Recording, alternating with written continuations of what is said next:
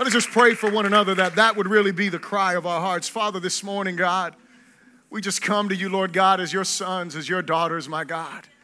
And Father, it is my prayer today, Lord God, for us as your people that, Lord, it would really be all about you, God. That it would really be all about your kingdom, about your glory, God. That you really would be the center of all of our lives, God. That from the beginning to the end, Lord God, that it would be all about you, Jesus. Father God, we pray for those beside us, Lord God, those that we're locked with hands together. Father God, let you be, Lord God, the center of their lives, my God. Oh, Father God, that nothing else would matter as much as you, God, but that you would be everything, that you would be all in all, that you would be, Lord God, the central focus, the greatest motivation, the deepest desire, Lord God, that we have, Father, that it would not just be songs that we sing, but God, that it would be a desperate heart before you that says, God, we want it to be all about you, God. We want it to be all about you, Jesus. We want it to be all about your greatness, your love, because really at the end of the day, God, it is all about you, God. You are the one that humbled yourself, Lord God, even to the death of the cross, my God. You are the one, Lord God, who earned the name that is above all names, that at the name of Jesus, every knee would bow in heaven, on earth, and under the earth, my God. And so, Lord, this morning we bow to you, God. You are the great I am. We bless you this morning, God, and we give you all praise in the great and glorious name of Jesus. Someone said, come on and give your God a hand of praise. He's worthy.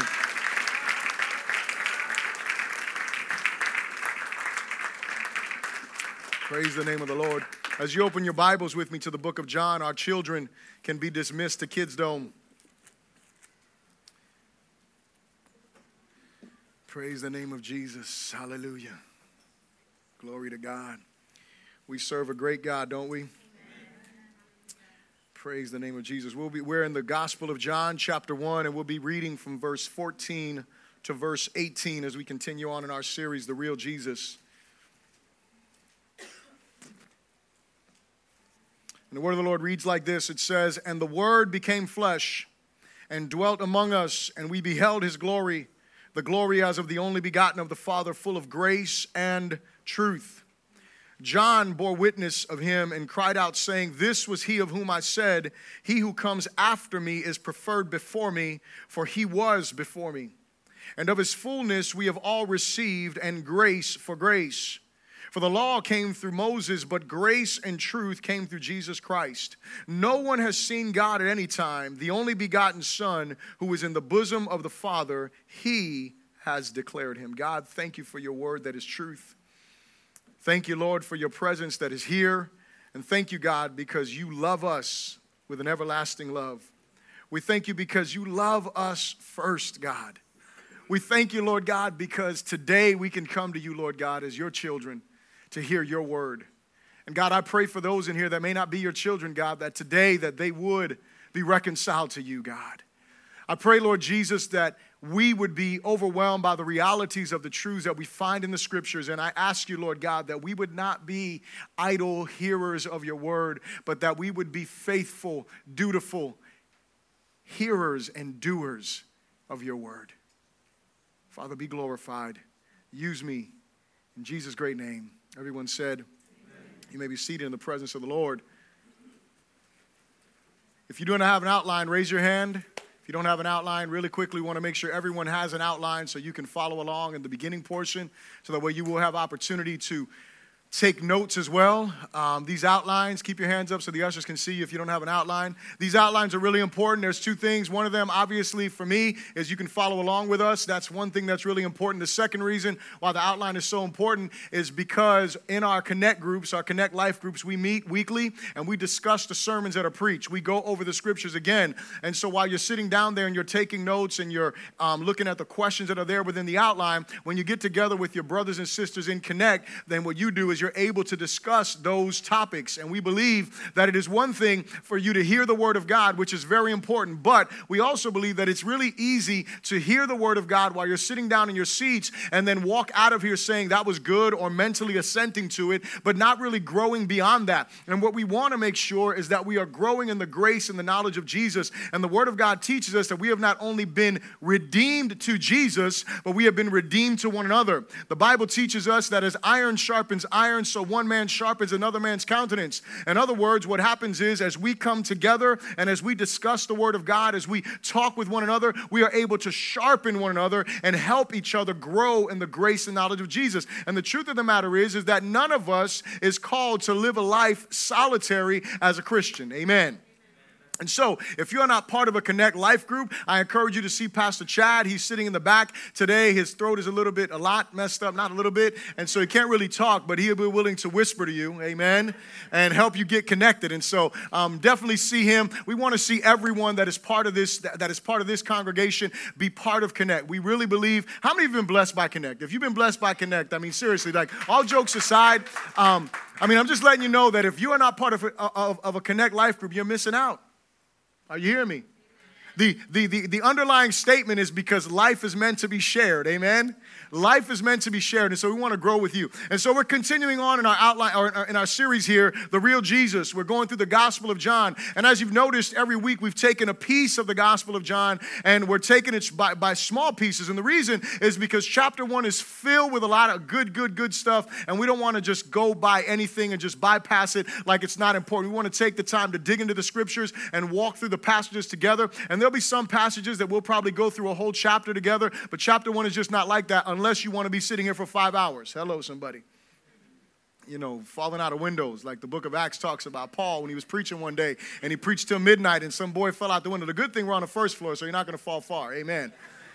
But the reality is, I know you don't want to be here for 5 hours, and I would love to be here for 5 hours, but I don't want to be here for 5 hours either, if I can just confess honestly. So we're going to go ahead and take it piece by piece, and we'll break it down, maybe an hour together or something like that. But nonetheless, we're in this portion of Scripture here, which is very important for us. In our study of John, and you can follow in your outline here, in our study of John, we have learned that Jesus is the Logos, the eternal and creative Word of God. That word in the beginning was the Word, and the Word was with God, is the word Logos, for those of you that weren't with us in our first week. And so Jesus is the Logos. He is the eternal and creative Word. He is the light in the life of all men, who is ever shining and offering eternal life to all who will believe in Him through this gospel. And so what we have here is that we understand who Jesus is, right? I said this, and I want to continue to communicate this. If you change Jesus, you change Christianity.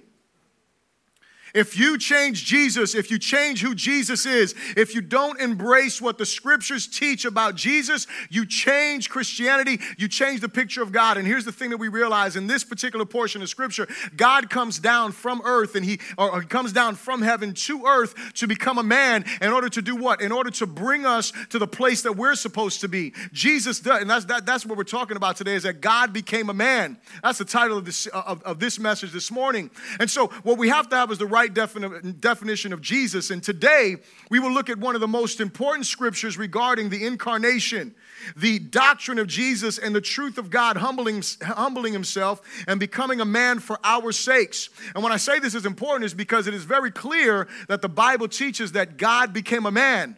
That Jesus Christ, God the Son, became a man. He came to this earth. And John goes through this big doctrinal stuff because he wants us to understand this. He wants us to believe. He wants us to know who Jesus is, that Jesus really is God the Son.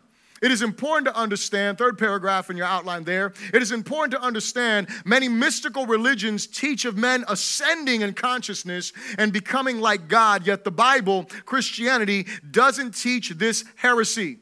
That is false teaching. We are not becoming gods. We are not going from one level to the next level till we arrive in nirvana or something like that. We are going to live our lives, and the truth of the matter is that we will become more and more like Jesus. We are image bearers of God, but we are not God. We will never be God. We will always be beneath Him, even in a glorified state. Amen?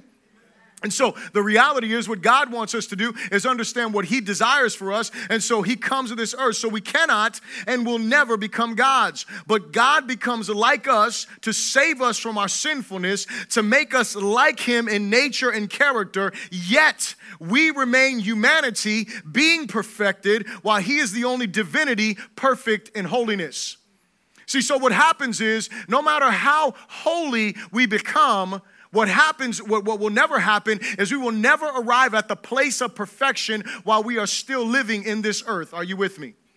We will get closer and we'll become more and more like Jesus. But the reality is, and I've communicated this before, it's funny because usually the people who are the furthest from God feel like they're the closest. And the people who are the closest to God feel like they're the furthest. The people who are more close, and to give you an example of this, is a guy by the name of Isaiah. If you go into the Old Testament, you meet this guy in chapter 6 of the book of Isaiah. He had been prophesying for 6 chapters, and all of a sudden, this man, and when you read it, it's an awesome depiction of what the glory of God will do to someone who really has an encounter with God, who is really close to God in proximity. See, the closer I become to God, the closer or the more I begin to understand his holiness, the more I begin to understand his perfection, and the more that I begin to understand how holy he is, I begin to understand how unholy I am. And so I feel further from him. And Isaiah, when he has this encounter with God, he says something. He says, woe is me. He says, I'm undone. A guy that was prophesying, and I've asked this question before. What did Isaiah do from the moment he had this encounter with God to the moment he said those words? Nothing but encounter God. It wasn't like he lied. Why was he a man of unclean lips? Because he understood the holiness of God. He understood the purity of God. And so the reality is we will continue to grow in our holiness and grow in our character and likeness in the image of Jesus, but we will never come to the place of perfection. God is the only one who is perfect. Amen? So this first thing I would ask you to repeat after me is this. Say, God becomes flesh and shows us his glory. So the first thing that we look at in the text here is it says in verse 14, it says, and the word became flesh and dwelt among us, and we beheld his glory, the glory as of the only begotten of the Father, full of grace and truth. And so verse 1 communicates to us that God became human. God showed us his glory. God offered us grace and truth. God literally tabernacled among us, is what the scripture says. It says that God dwelt among us.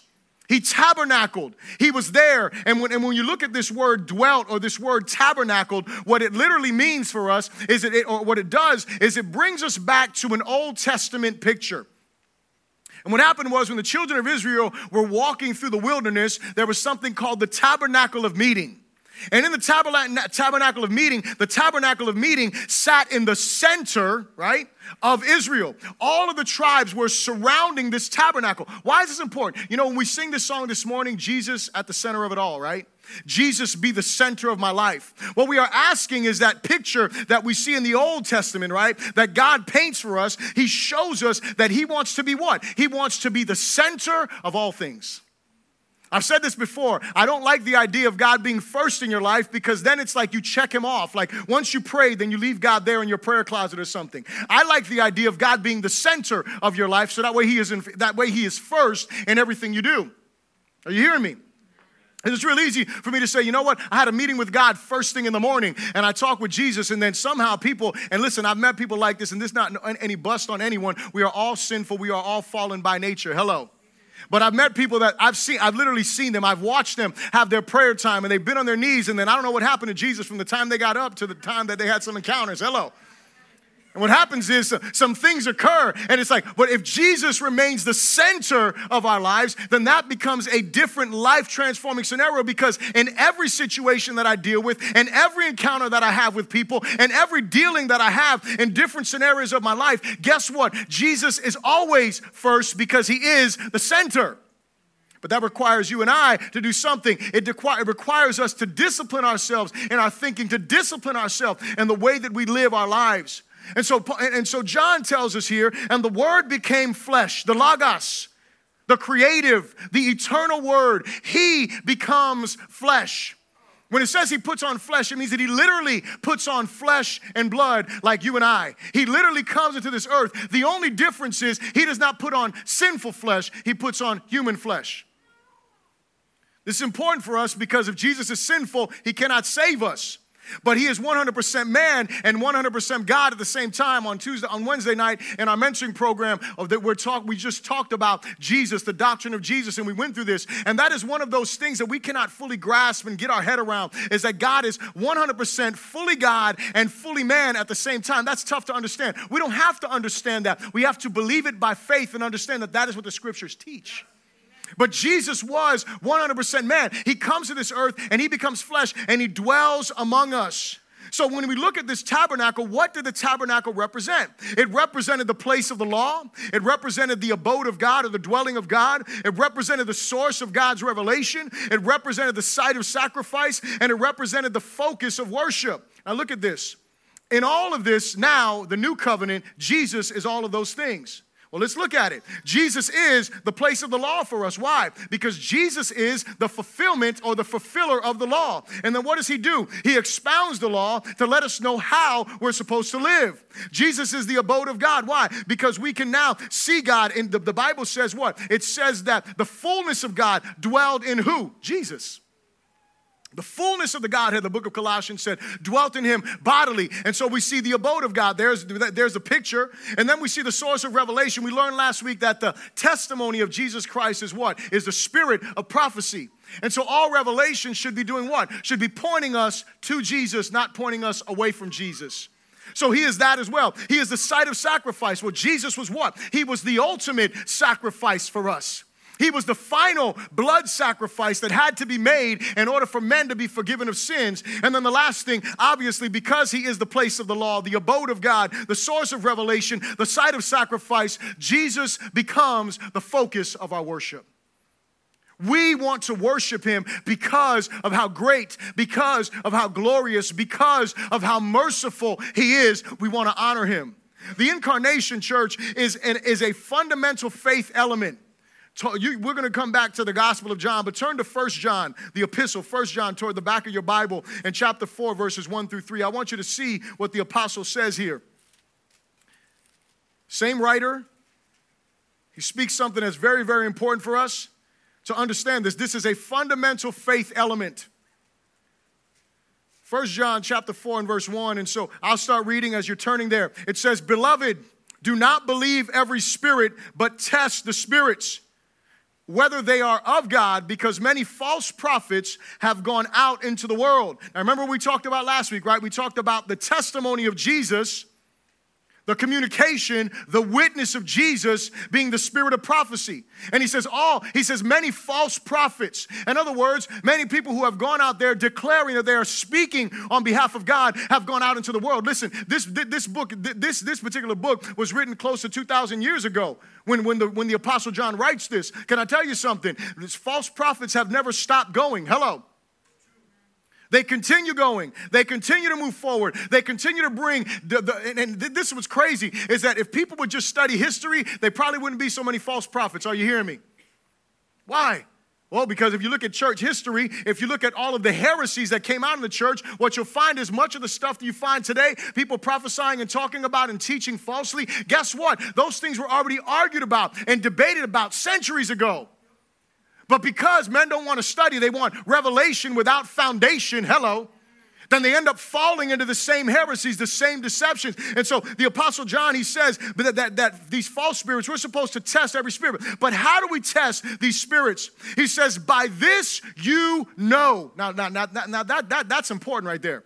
He didn't say, by this you might know. He didn't say that. He said, by this you know the Spirit of God. Every spirit that confesses that Jesus Christ has come in the flesh is of God. And every spirit that does not confess that Jesus Christ has come in the flesh is not of God. And this is the spirit of the Antichrist, which you have heard was coming and is now already in the world. And so what John says here in the epistle is he says, look, you want to know if this is the right message that you're hearing? Well, what is their testimony about Jesus? Did Jesus really come in the flesh? What does that mean? Was he really born of a virgin? Did he really come as a sinless man? Did he really live in the flesh like you and I? Was he really tempted like you and I were? Was he really, really, really, really, really man? See, because some heresies tell you that Jesus, when he came to this earth, they say, oh yeah, Jesus came to this earth, but he was like an alien speaking to us. He wasn't really flesh and blood. Hold on a second, that's the wrong spirit. That's not the Jesus of the Bible. Because the Jesus of the Bible says what? And the word, the Logos of God, became flesh.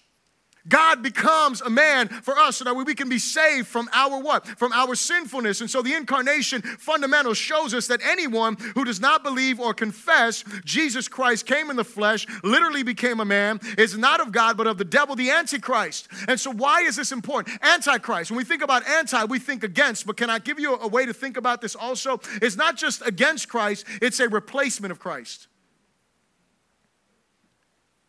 See, the enemy doesn't care if you worship someone named Jesus. He just cares that you worship the Jesus of the Bible.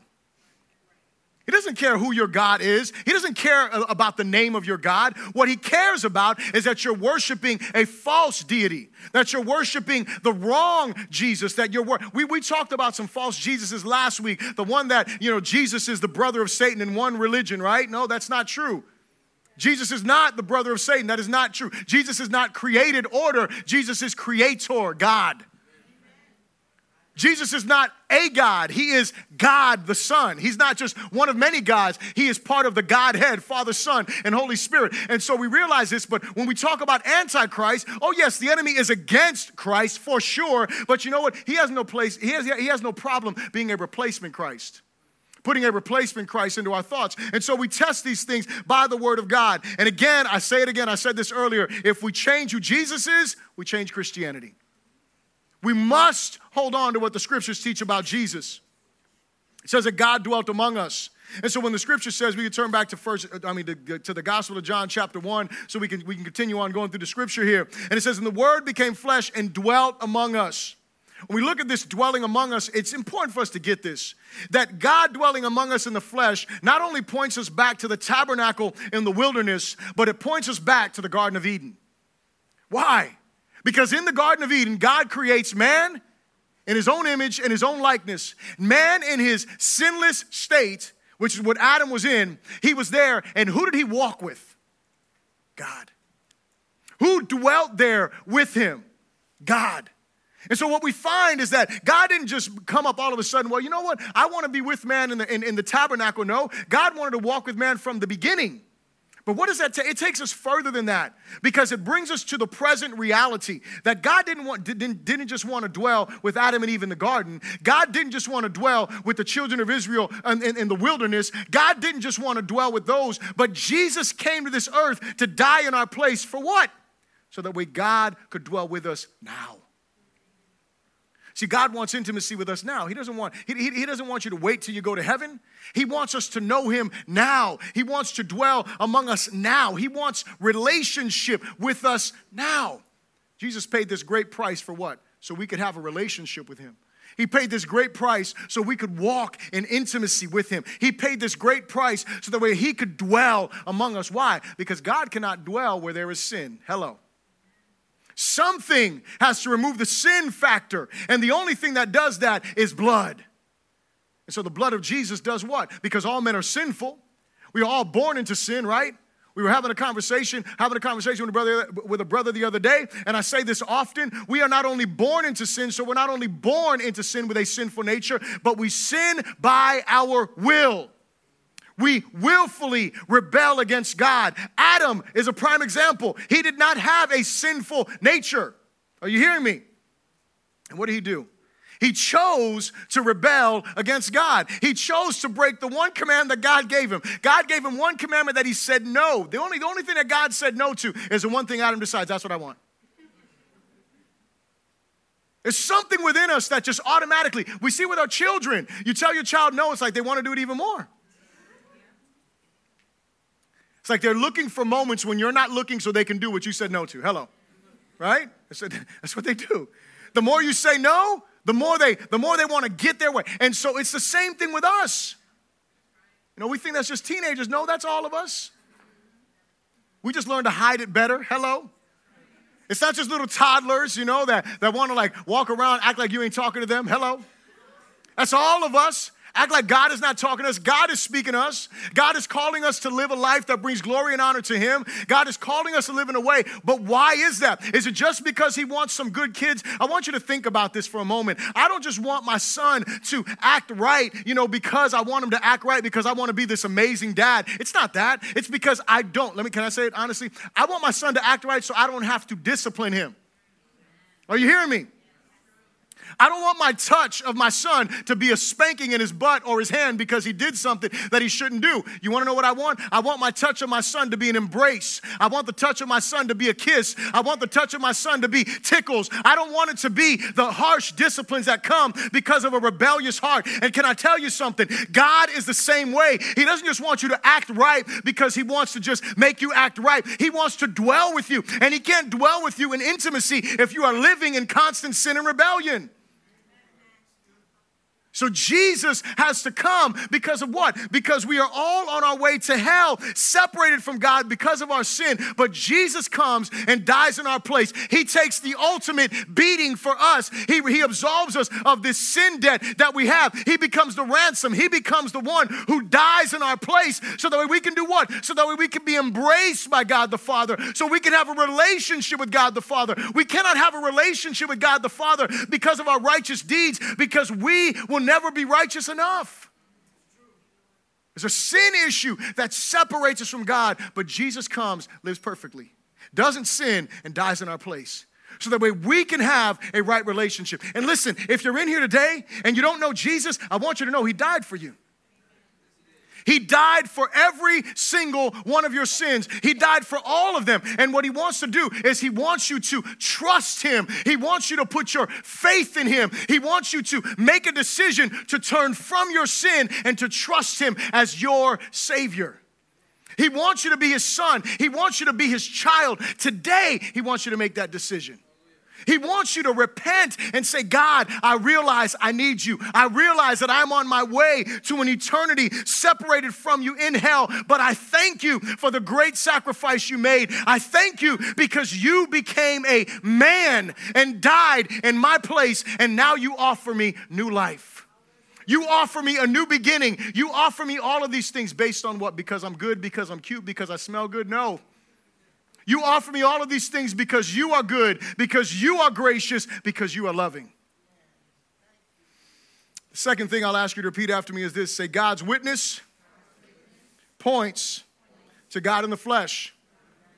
The first thing we realize is that God becomes a man. The second thing that we see in verse 15, it says, John bore witness of him, speaking of Jesus. And this is not John, the writer of this book. This is John the Baptist or John the Baptizer. And it says, John bore witness of him and cried out, saying, this was he of whom I said, he who comes after me is preferred before me, for he was before me. And so next week, we'll talk a little bit more in detail about John the Baptist, because there's a lot more stuff to talk about in his witness here that testifies who Jesus is. But I don't want to just bypass the scripture because it's there in the context for us. And so the next thing that we see is that God's witness points to God in the flesh. Again, we see John the Baptist mentioned as testifying. Literally, he's crying out, declaring boldly. He is emphatic in what he's communicating. Me and John the Baptist would have got along real well, amen? I like to cry out. I like to emphatically communicate stuff. And the truth of the matter is that he was emphatically communicating something. He was making it clear. The one thing, it is that it is all about Jesus. That's what his declaration is, and that's what we'll talk about next week as well. It is all about Jesus. He points out, he's like, look, man, he's crying out. He said, this was the one. He was the one of whom I told you, the one who comes after me is preferred before me. Because what? Because he was before me. And so what is John the Baptist letting us know? John declares not only, well, first of all, let's point this out. John the Baptist was 6 months older than Jesus. So there's a problem with what he's saying if Jesus is not eternal. Are you hearing me? Because there was no way that Jesus could have been before him if he's not talking about something outside of the natural. Because John was, that's my little cousin. Straight up. That's my younger cousin right there. I'm 6 months older than him. As a matter of fact, the first time he walked into my house, I was in my mama's womb and I was jumping. Hello. Right? I mean, that's a testimony of John the Baptist here. And so what happens is when he declares this, he is letting us know some things. He is letting us know of what? The preexistence of Jesus. Again, doing what? Affirming the deity of Jesus. Why is his testimony so important? Because his testimony points back to what? It points back to what the beginning said. In the beginning was the Word, and the Word was with God, and the Word was God. He shows the preexistence. But what he does in this statement here is he points out that Jesus was what was before him in importance as well in existence. He was preferred before him also. See, that's the kind of heart that we got to have, church. That it's really about Jesus. See, this is something that I have to check my own heart on all the time. Because, sometimes you read the Psalms, right? And you read Psalms and you're like, Lord, and David prayed some hardcore prayers. Like, I see David pray for mercy for his enemies, but a lot of times he's like, Lord, can you just, and I'm just going to paraphrase, can you just like lay the smack down? Can you repay them for all the evil they've done? David's like, Lord, you know my righteousness, but you know them, they're crazy, so go on and get with them.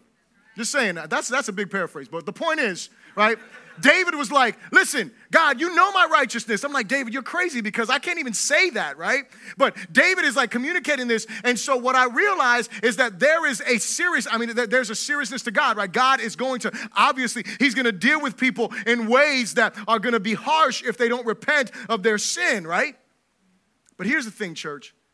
We have to be those people who are witnessing and who are communicating the heart of God to this world, and that we really make it all about Jesus. And when we pray, see, here's the thing. This is where I got to check my heart. Because sometimes I'm like, God, I want you to deal with them, but is it because of you? Or is it because I just feel like I just want to see them suffer? Or God, I want you to do something in my life. But then I have to ask this question. Is it really for your glory? Or is it just because I really want it? And so when it gets really confusing? It's when you want something that's good, but you have to ask the question, but is it really about you?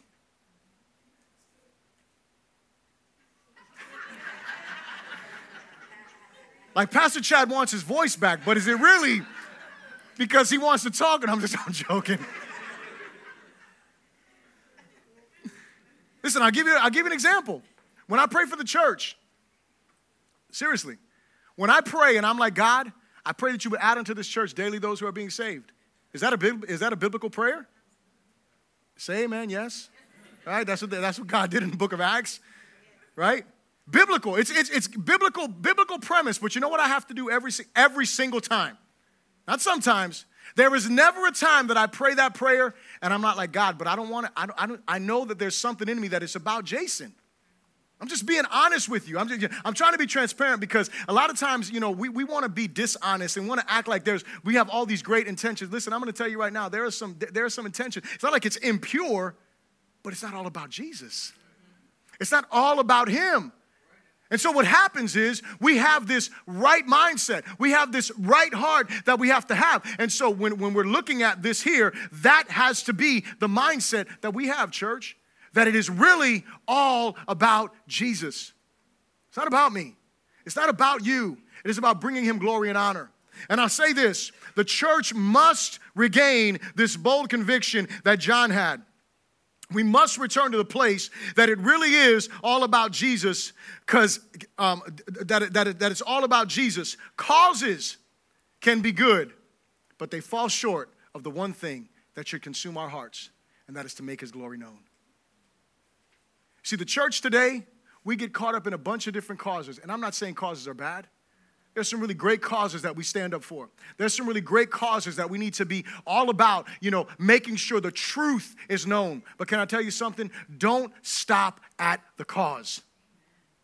Don't stop at just what that cause is. Make sure that there is one thing that you want to make abundantly clear. It is not about the cause alone. It is about the Savior alone.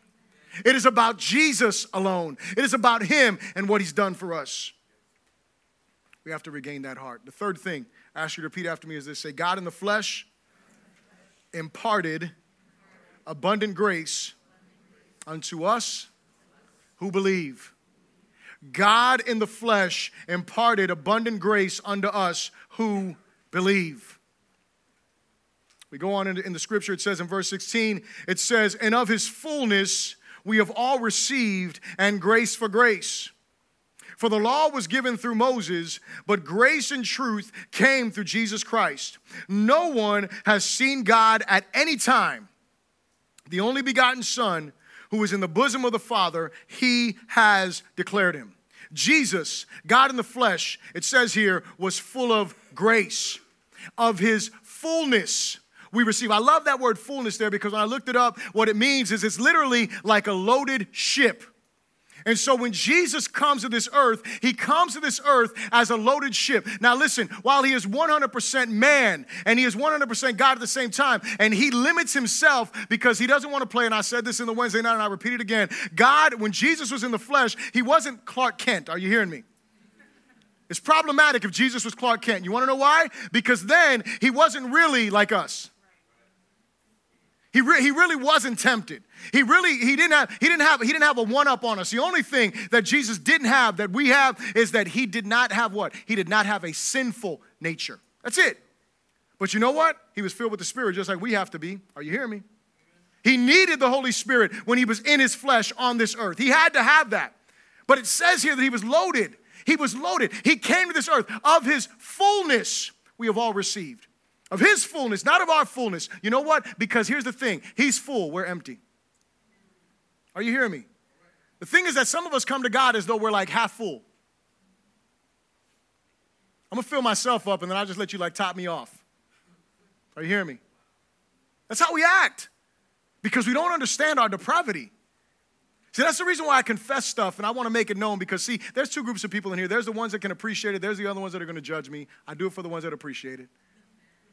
There's the ones that are going to be like, oh, Bishop, man, he's got such a wicked heart. Yeah, I do. Sorry.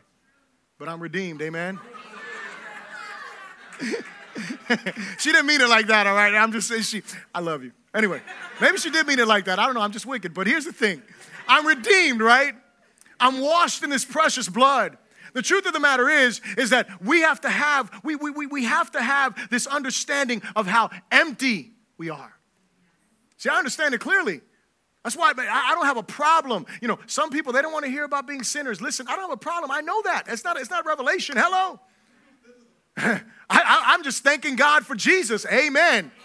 I'm thanking God that I'm saved because of the one that died on the cross for me. I'm thanking God for the one who, every time I'm reminded I'm a sinner, you know what I'm reminded of? The greatness of my Savior. That's it. That is all I'm reminded of. I'm reminded of the greatness of this Savior. I'm reminded of this one, of his fullness I received. He came here full because what? Because we needed to be filled. Because man is empty in and of himself, no matter how much he has. The other day I was listening, or yesterday, Minister Juan, he posted something on Facebook, and listen, some of y'all are going to get offended when I say this, but whatever.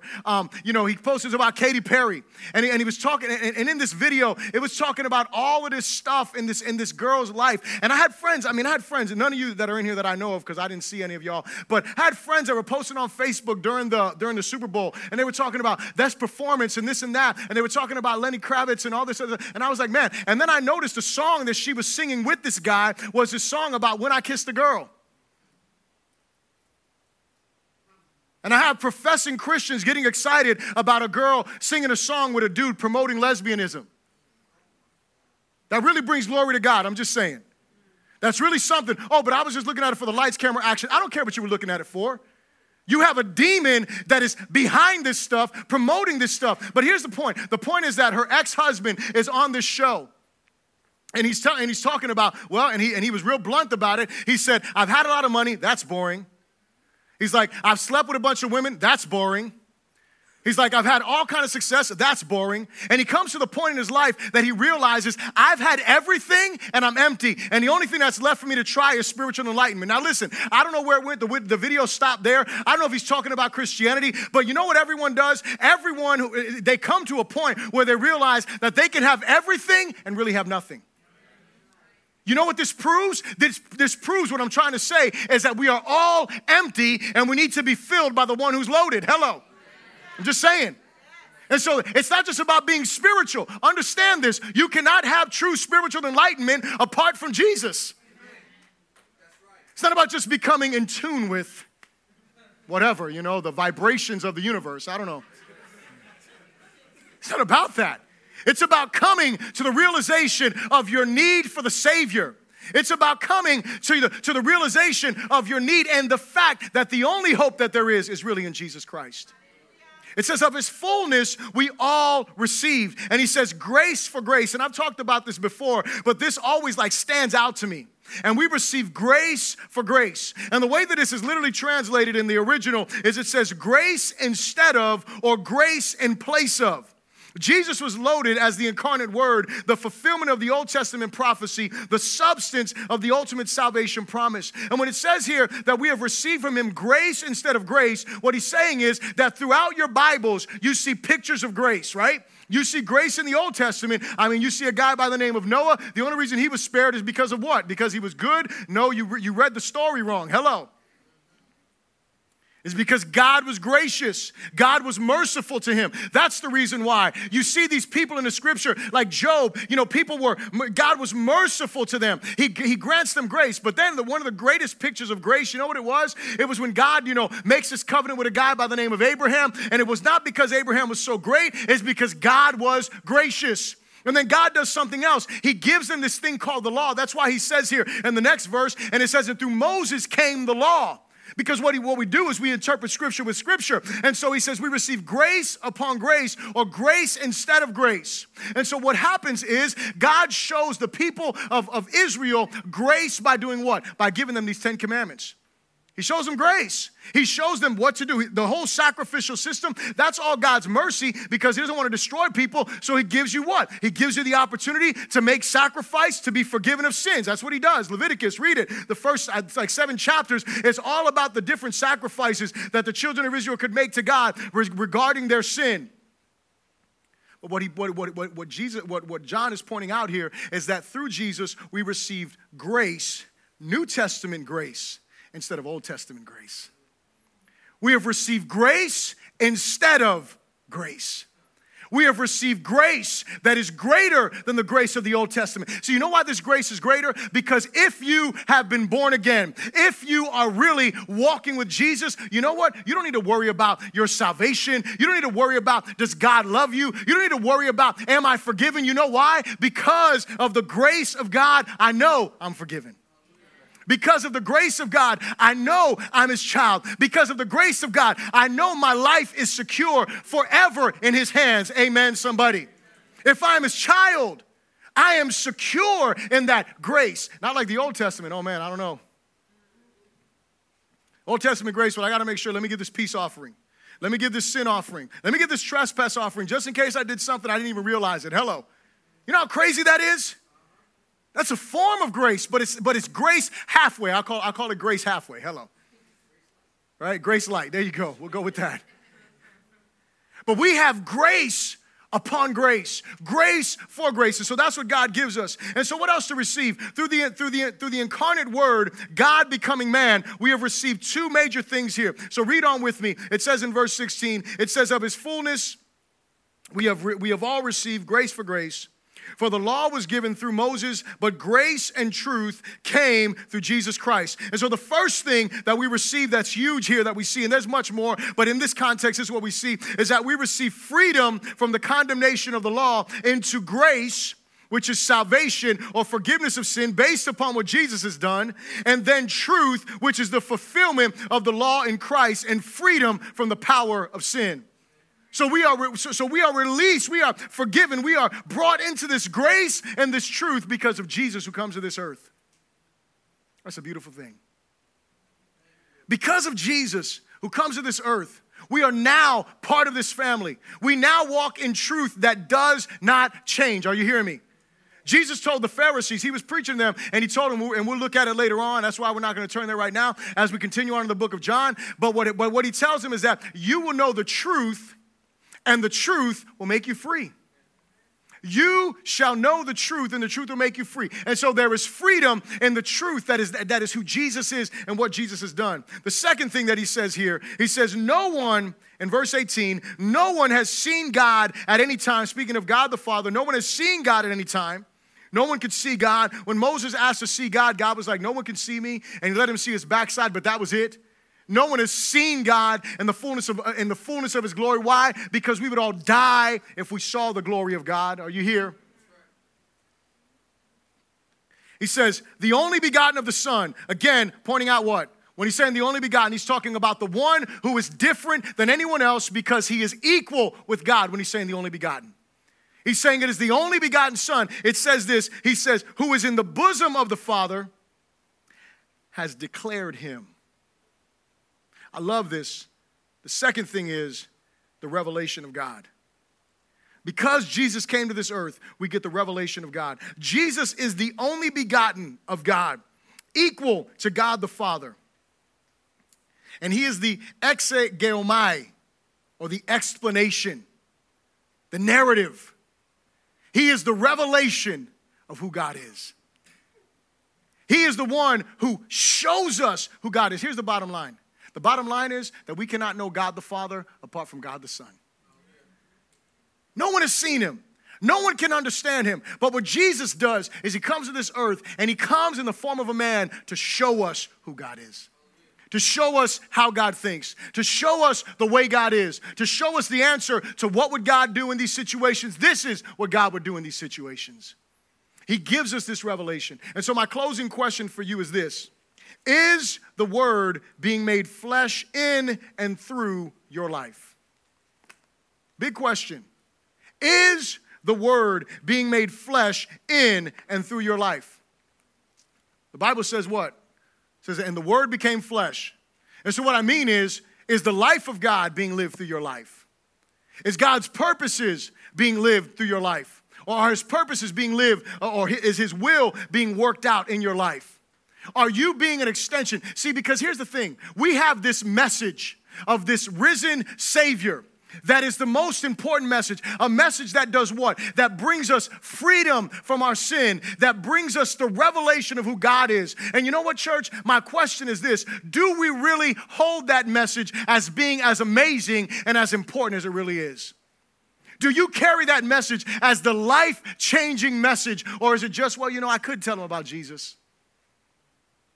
Is the Word being made flesh in and through your life? Is Jesus living his life through you, or are you living for yourself? Are you living for his glory, or are you living for your glory? Here's the beauty of this, is if you're honest and you say, man, God, I'm not living for your glory, God offers you hope. Because of his sacrifice, you can come to God, repent of that sin, and do what? And begin to live for his glory. And it's not by your strength, it's not by your power, it's not by your ability. It is by his Spirit. It is by his ability in you. Stand to your feet and let's pray together.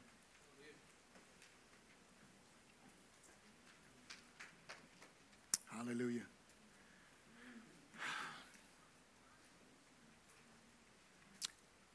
Father, we thank you so much for this day, God. We thank you for the greatness of your grace.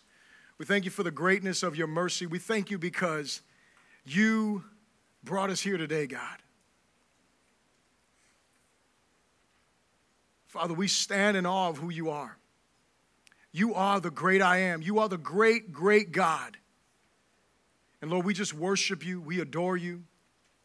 We bless you. We honor your name today. And Father, I just pray for each of the people that are in this place, Heavenly Father. Lord, I pray first and foremost for those who are not your children in this place. I pray that they would turn from their sin, that they would trust you as their Savior. I pray that they would confess and recognize their need for you. And I pray that today, Lord God, would be the beginning of a new life with you.